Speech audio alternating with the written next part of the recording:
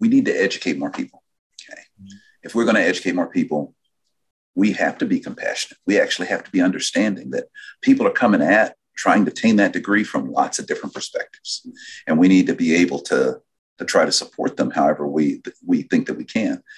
And of course, I'm a little biased, but I see it in our faculty, in our staff, and actually I even see it in students.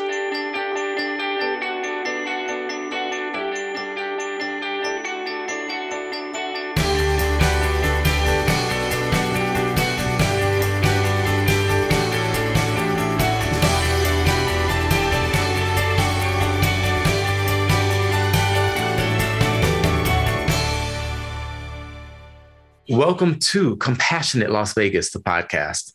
I'm your host, Will Rucker, and I want to say thank you for joining us again for today's episode. Now, we have had some amazing guests all season long, but I think today is going to absolutely take the cake. This is the cherry on top. We have the president of UNLV with us today, none other than Dr. Keith Whitfield. Hello. It's very good to be here, Will. Hello, how you doing?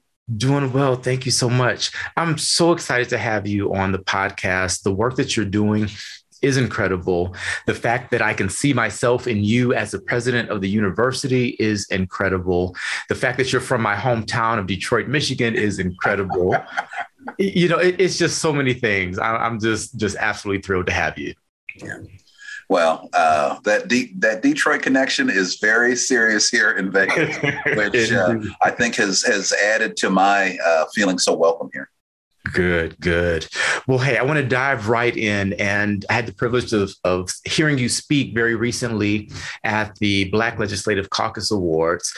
And what you said really struck a chord with me about how we solve some of the challenges we face. Everyone had amazing things to say, talking about economics and the different things. But you said a key word, and it's something I believe in, which is community. Could you just share a little bit about how your background and your story brought you to that conclusion? Yeah. In some ways, it comes from my being, I don't want to oversell this, of being a student of Black life that's happened in our country. And that when we have, risen from the ashes, when we have overcome adversity, we typically did it as a community. We did it as when we supported others. And I think even from actually my experiences in Detroit, that some of the ways in which we were able to improve student success, ways we were able to, I think, improve opportunities for people. Everybody doesn't take them, but you improve opportunities. It came from a community engagement perspective of that university, Wayne State, UNLV. We are part of the community, however we acknowledge it or sometimes don't acknowledge it, or get acknowledged and don't get acknowledged, but we're part of the community. And when we see ourselves from that perspective, we can be far more successful. We can be far more impact because you've got more people sitting in the seats that are going to be moving that bus down the road towards success. And so I am very much a believer in community.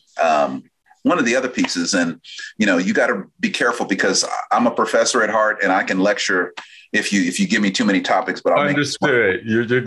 There's one other point is that my father was in the military, and one of the things that I always found was that when we went on to, if we lived off, when we went on to base, you felt a sense of community because there was that unifying factor that you were serving the country. And to me, it was always, you could see when you went off base, it had a different feel to it. It had that individualistic, you pull yourself up by your own bootstraps. Whereas in the military, you are part of a greater good that works together in concert with one another. And it's never perfect. It's never uniform. But I can say that was a piece that always influenced me in terms of what I just thought, as humans living on this planet, of how we always do our best. We do our best when we serve as community. You just made an interesting connection for me. And This is almost a paradoxical connection, which is one of the key American values is individuality. And yet, as a nation, we are the United States. And so there's this tension between personal liberty and civic responsibility. And I really find that fascinating. I think Las Vegas as a community kind of typifies that as well, because we are a community that's a couple million strong, but still very small. And yet 40 plus million people visit us every year. And so we are so global while still being so small. I just really find that fascinating. So thank you for that connection. Yeah.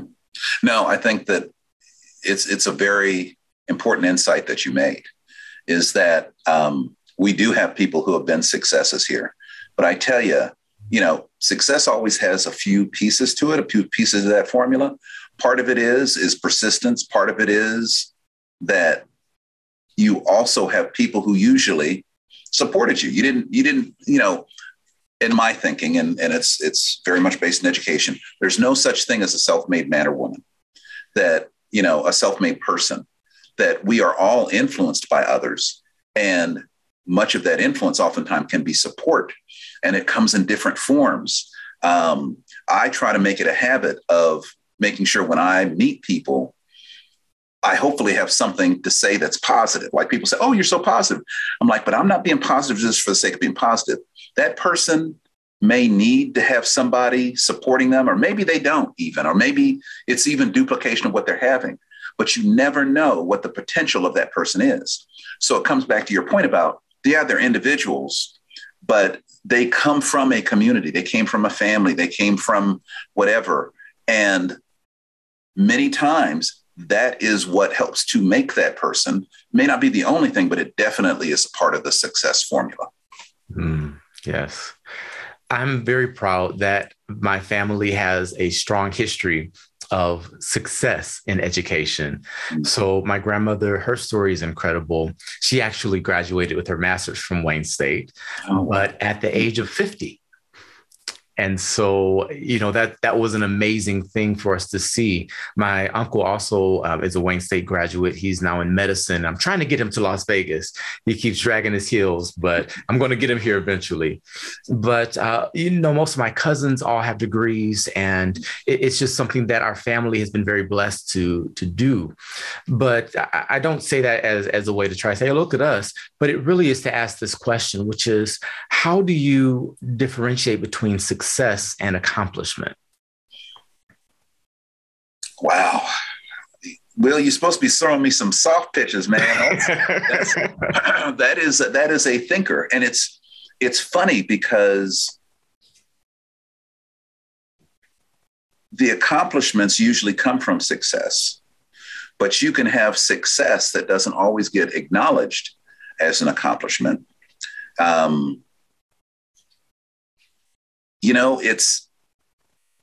It's one of the things that's the benefit of community. And you started off with talking about family, which, you got me thinking now. I'm thinking, well, maybe I should be talking about family, that we should think about ourselves as a family, because maybe we think about that as a much more constructive, supportive construct. Mm-hmm. But is the idea that that's another piece of community, is that we lift each other up. Actually, when we saw each other just yesterday, it was a chance to be lifting people up that are really making a difference in not just one person, but multiple people's lives. I mean, those people were absolutely incredible who were being honored yesterday. And you can tell they didn't do it for the adulation. They didn't do it for the acknowledgement of it. But that's also why it's important to do, is that people doing good work for others should be acknowledged. We should have that as a value within this community that we're trying to create, so that not only do we recognize those people and thank them for it, but that they serve as models for others. Because if their work goes unshown, demonstrated, displayed, you may not know that you have people that are doing that. So if you want to do it, here's a role model for you to say, this is how you do good. If you want to do good in the neighborhood, if you want to have that as a piece of who you are, or that it's important to have that as a piece of who you are, here's an example of that. So holding up those examples is fantastic. The success piece of it, you got to remember my background's in psychology. And so I picked it apart of it. So what does success mean? Because success can mean something very, very different. I think for me, it's been interesting because people see having achieved the level of presidency as some success. And while I can say there's things that I'm very proud of that I've been able to do, the success seems almost deferred. Like I'm only going to feel successful when I can get 50% of the CCSD kids to come to UNLV and to get a degree and to get that next level of something too that they're passionate about and that benefits them, but also that benefits their family. And so for me, I measure success differently, and it's always, striving, but never arriving. Once I get it done, then I look for the next thing. So I don't sit there and celebrate the successes, but it's nice, the acknowledgement of it as well. Only for me, if I can use it to be able to parlay it into doing something else successful. So it becomes this reoccurring sort of, self-perpetuating sort of theme when you think about those concepts. And I wanted to say, I think you've had some tremendous successes already. I don't know if the cat's out the bag on a certain, things that you've been doing, but I'm privy to some of the things that are coming down the road and things that past presidents have tried and for whatever reason couldn't get done, but you have already gotten them done. And I work really closely with the School of Public Health. So, thank you for all your support for that school and just the amazing things that are happening out of there. And so the other question I really have been eager to ask is, coming from Wayne State, which was very much a community school, you felt like it was part of the people, and UNLV still has that feel like it feels like it's a neighborhood, which you don't necessarily get in other places. When you said yes to accepting this role, what was the thing that excited you most? And what was the thing you were most fearful, afraid, concerned, any of those words by? See, man, you're going to make me show too much of who I am, which sometimes is not necessarily the best or smartest of that. And that is that not bragging about it, because sometimes the better form of valor would be, a caution, but I'm just not afraid, in some ways. And so this wasn't someplace to be afraid of. This was someplace to be excited about. There is incredible potential here. That UNLV is a minority serving institution, man. I was just like, when I got the job, that was maybe the first thing that hit me, is such a sense of pride that I would get an opportunity to lead a minority serving institution, that I would get to lead a university that starts to look like Las Vegas. It starts to look like what our country's going to look like, that I would maybe have the opportunity to be able to help Black and brown and the spectrum of colored children to be able to reach those educational goals.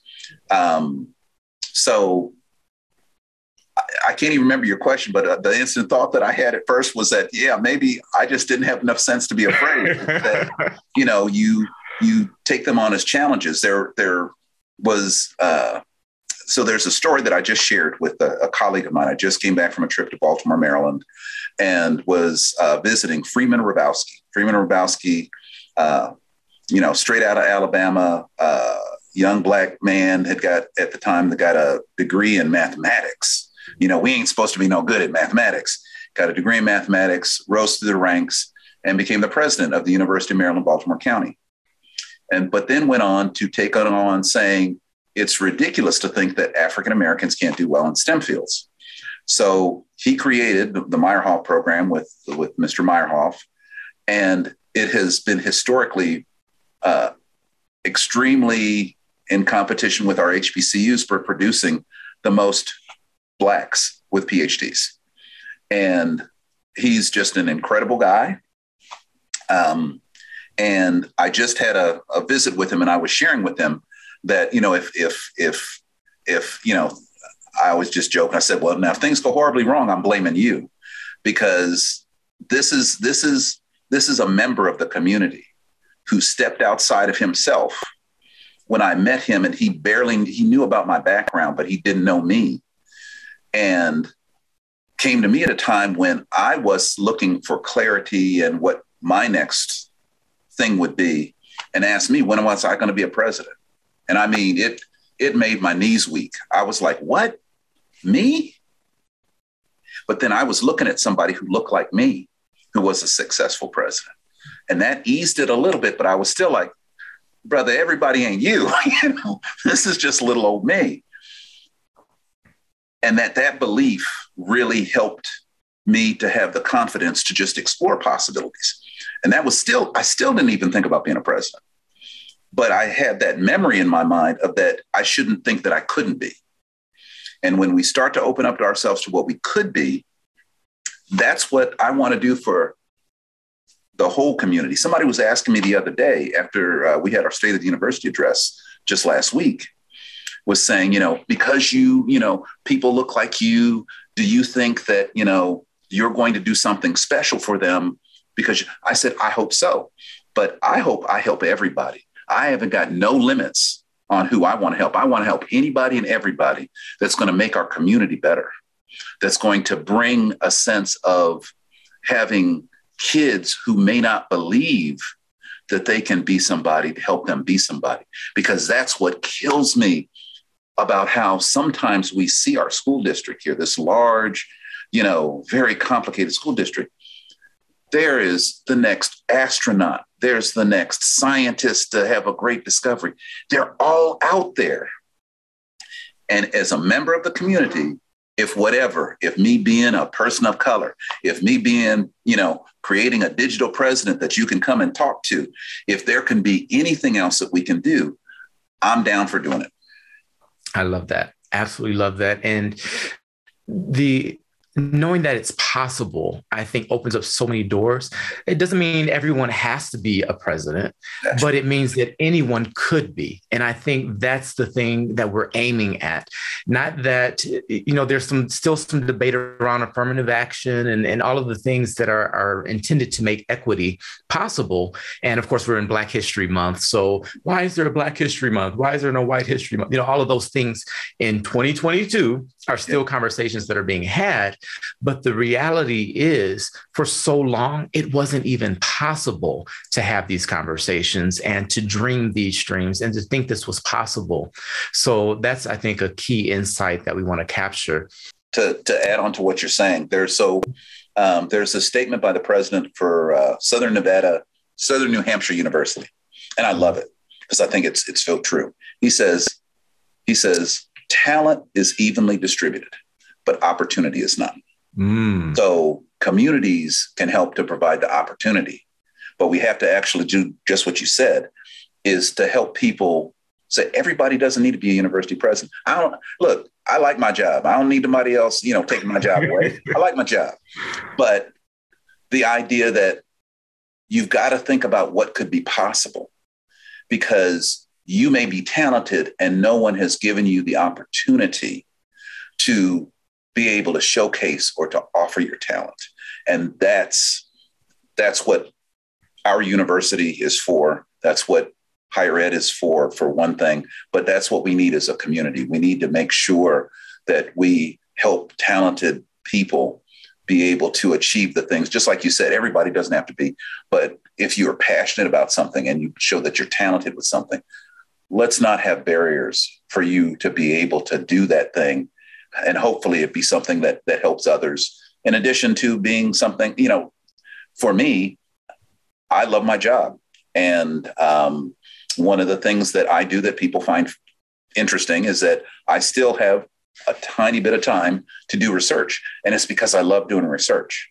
And it's on African-American families. And so it's got its own little personal appeal. So I apologize for interrupting. I just thought your point that you're making is very, very important, which is that let's make sure we don't have barriers to people doing things that are not based on that they don't have talent. Yeah. If they don't have talent, you could see, maybe you can't be successful there. But if you're talented, we need to give people the opportunity. Mm-hmm. No, that is so rich and such a great way to crystallize the point. Where I wanted to go was around some of my personal ambitions, which is a world that works for everyone. And so that, I grew up in the suburbs of Detroit. My grandparents were in City of, but I was, where in in Southfield. Oh, Southfield. I knew it was going to be Southfield. I should have told you. I should have said it before you did, because that's the suburb. Yeah. But then I went away to school up north in Interlaken, which is right next to Traverse City. So, 6 feet of snow was not a big deal to us because we had things happening up there. But what I've noticed is the thing that has allowed me to feel comfortable anywhere is the fact that I had exposure to everything growing up. So traveling to Europe and to Africa and down the street, my dad made sure that he took me to his clients' homes that lived in the mansions, as well as those where he grew up, which was in the projects of River Rouge. So, he exposed me to the full gamut of human life. And what I've learned is that people just need the opportunity to engage and to get to know one another in order for things to make more sense to them. I want to create a space where people who have different life experiences, different perspectives, even a different outlook can come together, sit at a table, and just talk. Do you think, with your extensive background in community building, do you think that conversation is useful in bridging some of these gaps and minimizing some of the polarization we're seeing today? Absolutely.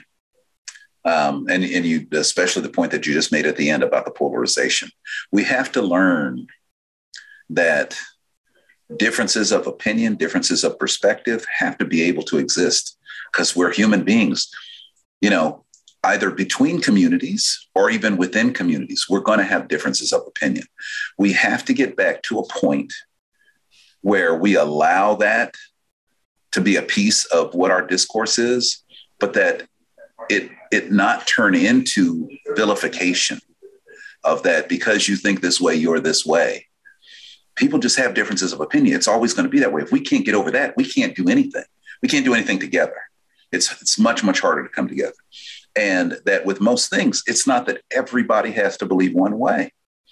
And that we also have to be okay with, if my way is not the way that most people think, I can have my way of thinking about it, but I have to appreciate and understand everybody else thinks this way, so that's the way it's going to be. And we have to be okay with that. That's hard to do. I think we've come down this road where that's hard to do. One of the things that's fascinating is that, and I got to be careful because I know where I'm at. I'm on social media here, but is with social media, we have to be able to use it as a constructive set of conversations, a constructive way that we connect with one another, rather than a way that facilitates our ability to be able to spread hate and discontent. The human condition means that there's going to be some of that in some people. But when we have the kind of opportunity that you mentioned of coming and sitting down together, that's one of the things that we're trying to do, and we need to do more here at UNLV, is we've got this thing called the President's Challenge, where interdisciplinary groups are going to sit down and try to work together to solve a problem. Mm. So you put good heads together from different perspectives. That creates better solutions to problems.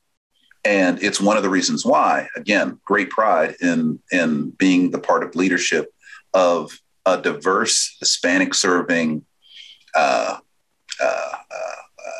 Asian Pacific Islander serving institution, because my belief is that the people who get trained here, hopefully we're going to do more and more to integrate them, to let them have their different voices be heard. That's going to make better problem solvers, better thinkers, better folks that are going to work in a world that's a diverse world anyway. So I think that your suggestion is an incredible suggestion. It's one of the things that we're trying to figure out ways that we can do more of here, even during a pandemic when everybody's going to be on lockdown. And not lockdown. We need to be careful. I need to be careful of that because it's still better than what it was. We've come a long way, but is to have opportunities to have those kinds of discussions, discussions where we can talk about things from my perspective and your perspective, and we allow each other to be heard. um, just makes us, it's going to make us a better planet. It's definitely going to make us a better country, but it's going to make us a better planet. One of the favorite books I have is called Building Bridges, Not Walls. And it's a communications book from, I think, one of my undergraduate classes, like that long ago, but I still reference it today. And the reason I still look at it is it reminds me of the yes and principle, kind of an improv thing, but they put it as I hear you and, but I like yes. Yes is more concise, get to the point. So, but yes and I hear you, and here's what I have to offer. I think that we have to learn the skill of listening and the skill of self-regulation, because in conversation, there are so many different experiences being brought to the table that sometimes emotion can be heightened and you can feel as if you're in danger from losing something or having to give up something or physical harm if we're being extreme. You are someone that understands the value of mindfulness and meditation and breathing and things of that nature. And I'm so excited to see the School of Medicine and how it's holistic and integrative. And I mean, that's really a revolution. I think we're in a phase shift just for humanity in general. But from the academic perspective, what are some strategies you think we could employ to make mindfulness more accessible to community? Well, one of the things that, the I is always a we, that we have been supporting, particularly in the midst of this pandemic, is wellness. And we've got some incredible people working on trying to work on wellness and work on kind of, make popular that mind-body connection. We've got our Vice President for Human Resources, Erica Smith, working on things to work on relaxation and mindfulness, and there is mindfulness pieces to it as well. But it's funny because it's something that needs to be taught. It's not something that you just automatically come up with. And I think that that is something that, if we could try to figure out drams of things that will be positives that will come out of the pandemic, I'm hoping that that's one of them, that we learn how to do kind of mental health self-care, and mindfulness being one of those of just like you say, it goes from just reducing stress to being able to actually be a better person in a conversation as well. And, that's not a small thing. I think that's something that's just very, very important. And hopefully that we could all be able to learn. But it's not going to be easy. It's not going to be something that everybody will learn. One of the folks here at this university, Annie Wiseman, is working on trying to make it so that we have, I think she runs we have a wellness center. She runs a wellness center, but she's trying to train as many people as she can so that we can spread that technique, that skill, because it becomes a skill. If you can make it a skill, you can integrate it into your life and you can integrate it into daily life. And I do tell the story of that. If you see me walking around and you see me, it's because I'm doing my relaxation training that I've done it with other people. I've done, mindfulness training, and I make sure that I do it myself all the time to try to keep my stress with all the crazy things that go on, in sync. But I notice I do it automatically now. I've done it for so long. I do it automatically. We've got to train people to do it so they can do it automatically, so that they can deal with the stresses of the next pandemic that hits them, when they can deal with the stresses of some of the challenges that come with, changes in work or changes in family and all those kinds of things. But I'm glad you brought that up, because I think of all of the mental health challenges, I think that some of our folks are going through, that mindfulness is at the heart of it, for the stress and depression and anxiety, that if you have some of those skills, you can at least combat it, and you can combat it on your own. You don't have to even have somebody outside. You learn this as a skill. It's a skill that actually you can use when it's needed. And so it's nice. It's of a great benefit. When were you first exposed to that concept, and when did you first begin practicing? So it's funny. I wasn't always the university president. I wandered around through different things that I was interested in. I actually wanted to be a sports psychologist when I first was in graduate school. And at the time, sports psychology wasn't where it's at now. It was kind of really in its nascence, but I was learning lots about kind of mind-body connections of how the brain influences things and how things in the body in turn influence the brain. And so I was in a biofeedback course. I took it as an elective, took a biofeedback course and learned about different kinds of relaxation techniques. And then went over to the sports psychology folks and learned about guided meditation and worked with, golfers, volleyball players, a discus thrower, all trying in that sports realm to use the power of their mind. Interestingly enough, most of it was to calm and quiet their mind so that their body that they had so highly trained could do what it needed to do without their mind changing what their performance was. And so I could see it work. I could, I saw some successes in folks and then just knew, life is stressful on its own. And two, if I'm going to be better at it, I need to practice it. So I just practiced it, and it's just a part of who I am now. And, I hope that it contributes to my overall health. I know it contributes to my overall mental health, but not only your mental health, but your health as well. Certainly. I'm excited. I wish I had booked you for 3 hours because there's so much we could do. One of the things that I think we've lost as a culture is trust. And so just looking at you, just knowing your background from the moment they announced you were coming to UNLV, I trusted you. But a lot of that is because of who I am, not necessarily anything to do with who you are. And I give that little disclaimer to say a lot of people distrust others because of who they are and the way they would handle situations. But with that in mind, what would you say is the key to rebuilding trust in our institutions, those that have doctor as a title, whether it's academic, medical, just an expertise and a subject matter? How can we rebuild that trust in communities? So again, I thought you were going to give me at least a couple of easy ones. That's. I've got an easy one at the end. Don't worry. Well, thank goodness. Oh my goodness. I can't wait to get to them. That has so many different facets to it. It even depends on what the goal or what the topic of the trust that we're trying to actually gain back is. Some of it when it comes to healthcare, it is interesting. It's like you experience that being able to see people who look like us will start that trust, and then hopefully having a good experience then reifies that trust. And so that's important. But in some ways, I think we've got to figure out ways that we can better assess trust beyond just what someone looks like. We've got to be able to use ways to be able to rely on the incredible opportunities, the resources that we have, the technology that we develop to be able to trust it so that we can actually make our lives better.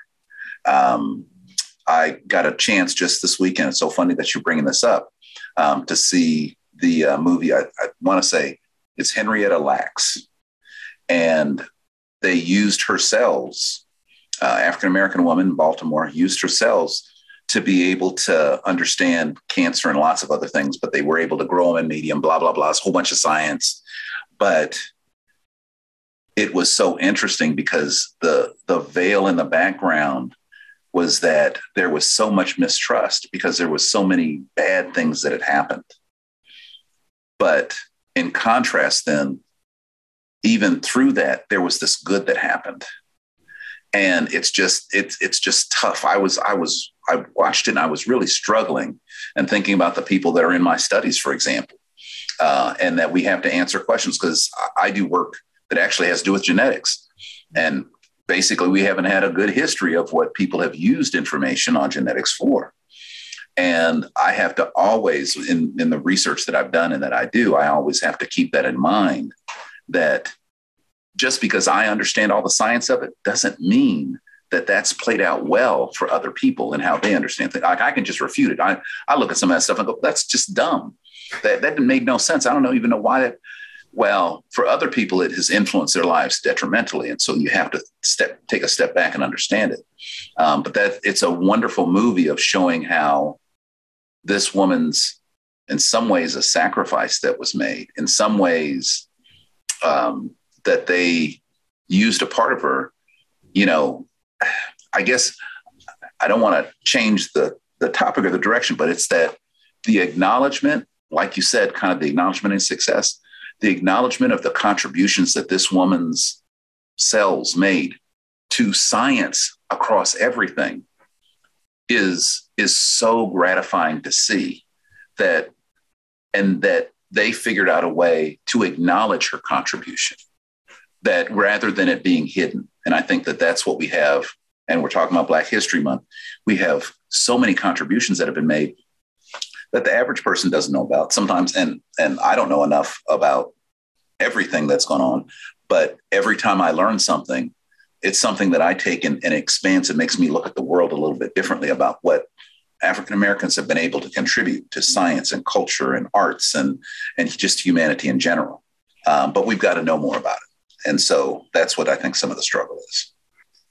I really appreciate the way you bring such a well-rounded perspective to every question. And it's something that's a gift. Is obviously well-educated, studied, thoughtful individual, but I think you just have a natural gifting for being able to see multiple perspectives and kind of synthesize a result out of that. That's certainly not easy, but it's so necessary in today's complex, diverse world. And so it makes perfect sense that you've landed in our diverse city where things are never just one thing. It's always multifaceted, multi-layered. Yeah. And that's what's great about us. And we got to make sure that we embrace that. But to understand that actually that's where our strength is. I think sometimes when we think about, there's all these different faceted pieces, we got to just remember that's where our strength is, as long as we can learn from each other, as long as that we can actually understand and consider us. I come back to the point that you raised when we started this conversation about community, that if we have that peace and we work as a community, it's a strength. If we have that peace and we work as individuals, just another way that we can be different from one another, but it doesn't necessarily add value. We've got to add value in being able to work together and benefit from the lessons that we can learn from each other. So I even appreciate this opportunity to be able to share with, your listeners, your followers, about just a few of the things that I've learned. But I enjoy this because it's all things that you're asking the pointed questions of things that I'm passionate about, that I've learned through both many successes and many more failures, of why that diversity is important, of why it's actually a benefit, of how, I try not to make this too popular, too common. I wasn't always the best student. I was always curious, but I wasn't always the best student. My mother reminds me I wasn't a great test taker. My mother says, oh, remember, but you're not a great test taker, but look, you're a president. I said, yeah, thanks, Mom. Just tell me the president part. Don't tell me the not good test taker. But, hopefully from listening to podcasts like yours, people can find their own truth. People can find their own lessons that they can be able to learn, because there's tons of them out there. You just have to explore. When you talk about things like community, do you feel heard? And just to back up one step, do you feel like when your mom shares, oh, he wasn't that great of a student all the time, do you think that opens up doors for others to hear you that wouldn't ordinarily do so? I hope so. Because, mine is one, again, of that kid in school that if you look at him, were you going to say that kid's going to be the president of the university? Did you say that kid is going to be, get a PhD, and have success? And I don't think they would have predicted it. Mm-hmm. And, that may be part of what drives me to say, I want to help all of those people. If you're a little kid, if you're an adult, but if you have a passion, because my success has been driven by passion. Mine wasn't driven necessarily by the talents that I started with, but I figured out a way to get them. And if you at least have, for me, it was the persistence of knowing if I worked hard enough. That's my parents always taught me, the Detroit My parents were from Chicago. And I think there's that Midwestern, you just put your head down, you work really hard. And if you work really hard to obtain it, you can have lots of success. But it wasn't about whether you were you're going to be the smartest kid in the room. Nah, just be the hardest working kid in the room. That's who I was. I just worked really, really hard. And I think for a lot of our folks that feel disenfranchised or who haven't attained what they want to attain yet, it's that you gotta just double your efforts. You got to put people around you too, hopefully create your own community that can be supportive of you rather than creating a community around you that tears you down. So, we never get any of that. Oh, Black folks never get none of that stuff. What about what if we do? And how can we, rather than, the yes, like you were saying, rather than the I can't. Mm-hmm. It's a different conversation. It's very powerful. Well, this is the Compassionate Las Vegas podcast. So I have to ask you this question. How do you define compassion?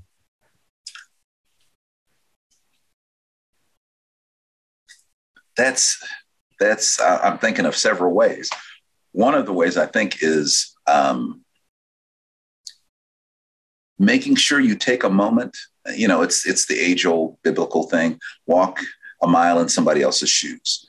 To just, when you hear something, when someone says something, when you think of something, when somebody makes an action, take a second and make sure that you check yourself first and make sure that you're in the right space to be able to evaluate that person. That's the compassion, is to be able to say, I'm going to make sure that I'm right first.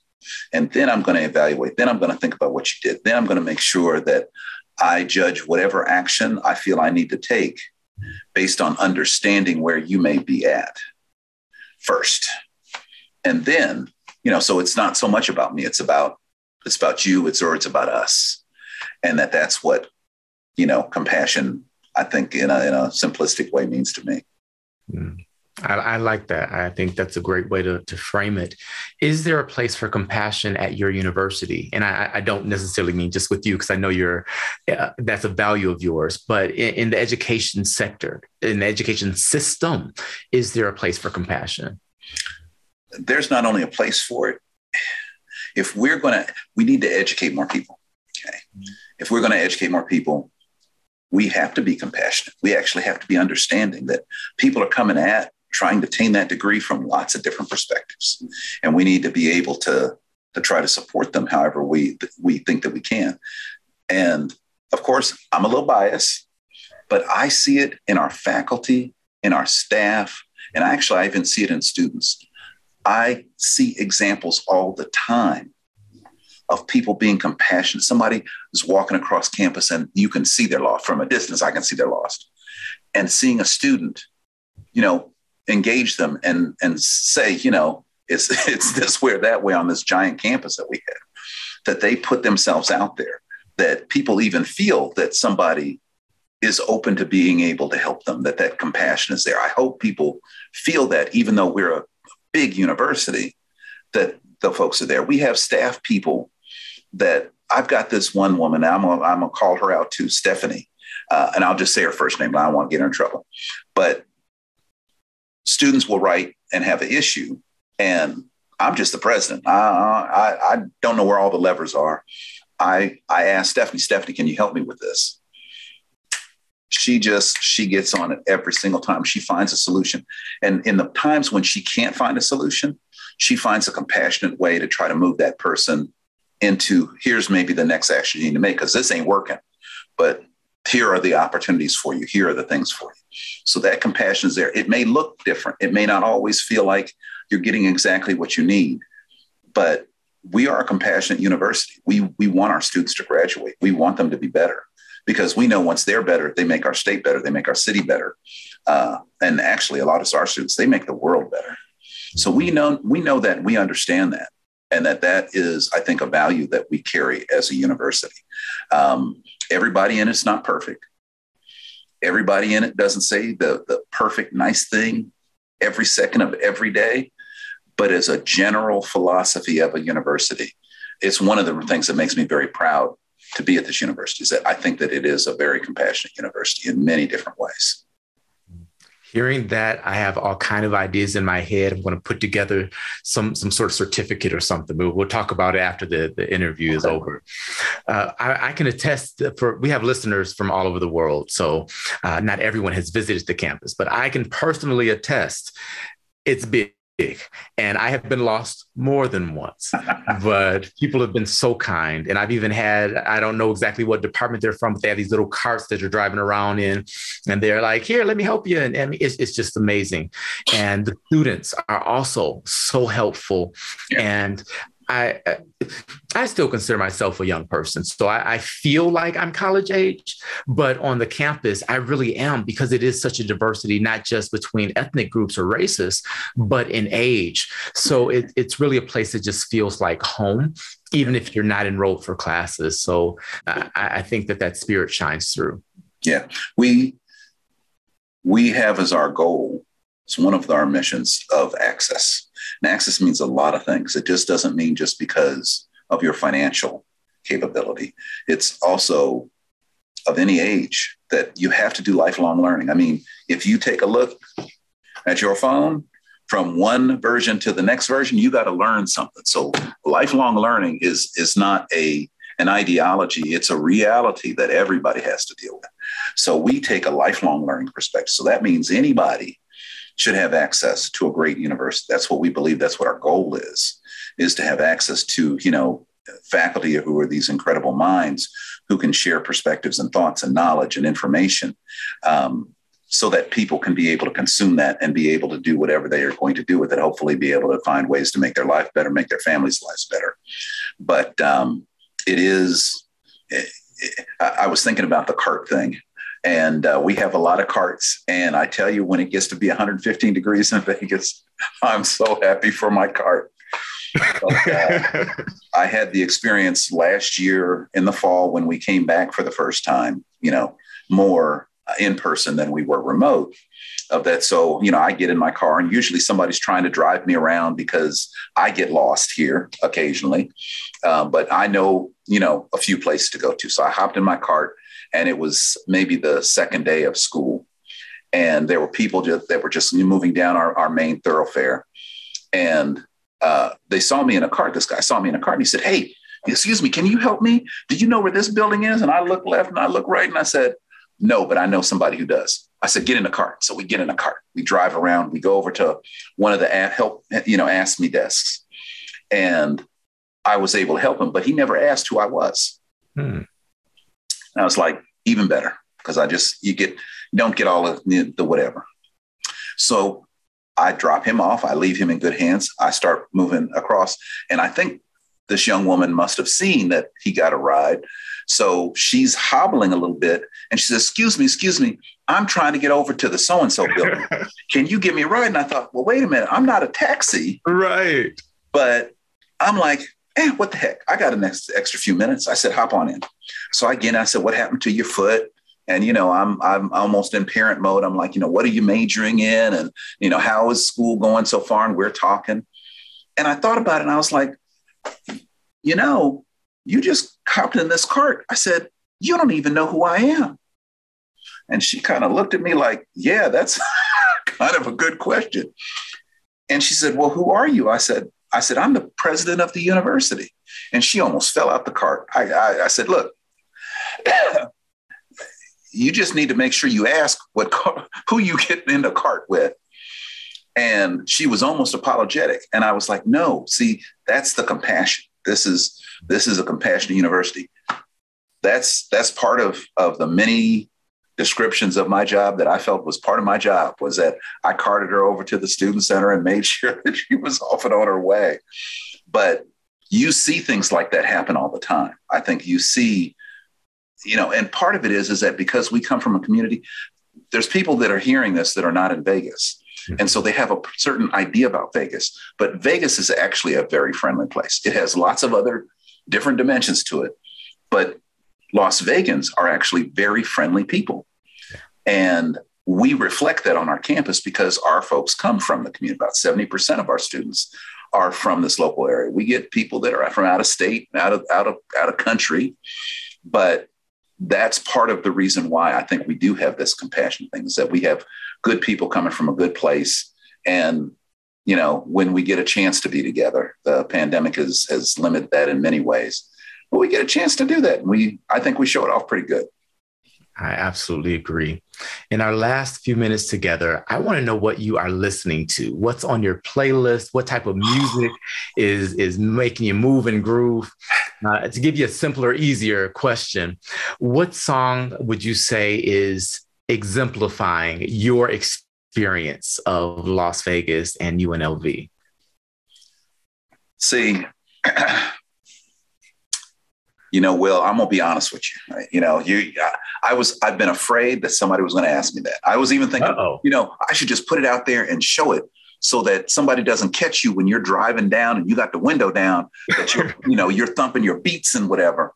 But there's a few, and I'm afraid to say them, because if there's some objectification in them or something like that, I'm afraid of what those words might be. But one of them that I like,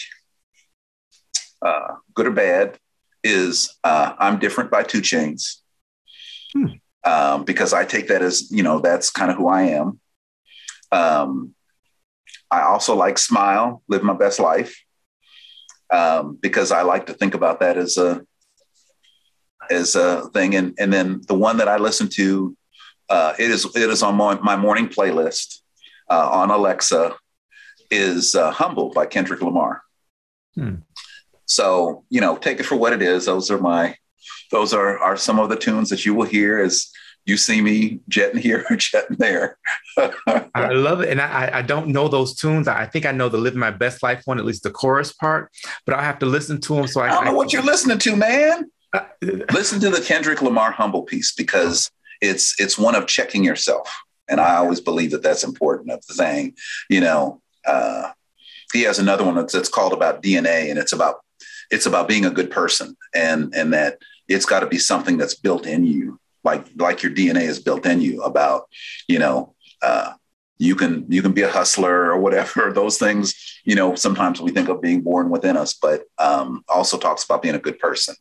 And that's just who I am. That's in my DNA. The humble one is that, check yourself, don't go off spouting and being nasty and doing all that other stuff. Sit yourself down, be humble. That's part of the chorus is, sit down, be humble. It's an important lesson to learn. Beautiful. Well, you have given us so much in this time together. So thank you again for joining the Compassionate Las Vegas podcast. In a sentence or two, what do you want our listeners and our viewers to take away from this conversation today? Well, for one thing, I hope that they listen to you regularly, because what you're trying to do is to showcase and highlight the best of people. And that's what we need probably more now than ever before. So I hope that you take from it. I like to try to consider myself as a servant leader, that what I do, I like to do for others. And that is my goal. That is my mission. That gets me hyped. That makes me feel better when I can try to help others. And I hope that they got that from our conversation today.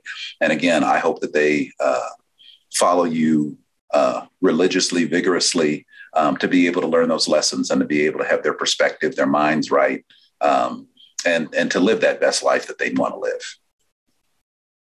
Perfect. Well, again, thank you for your time and for your spirit and your generosity to our community. This has been Compassionate Las Vegas, the podcast. I am Will Rucker. And as I always remind you, you are not just a drop in the ocean. You are the entire ocean in a drop, and what you do matters. So live compassionately.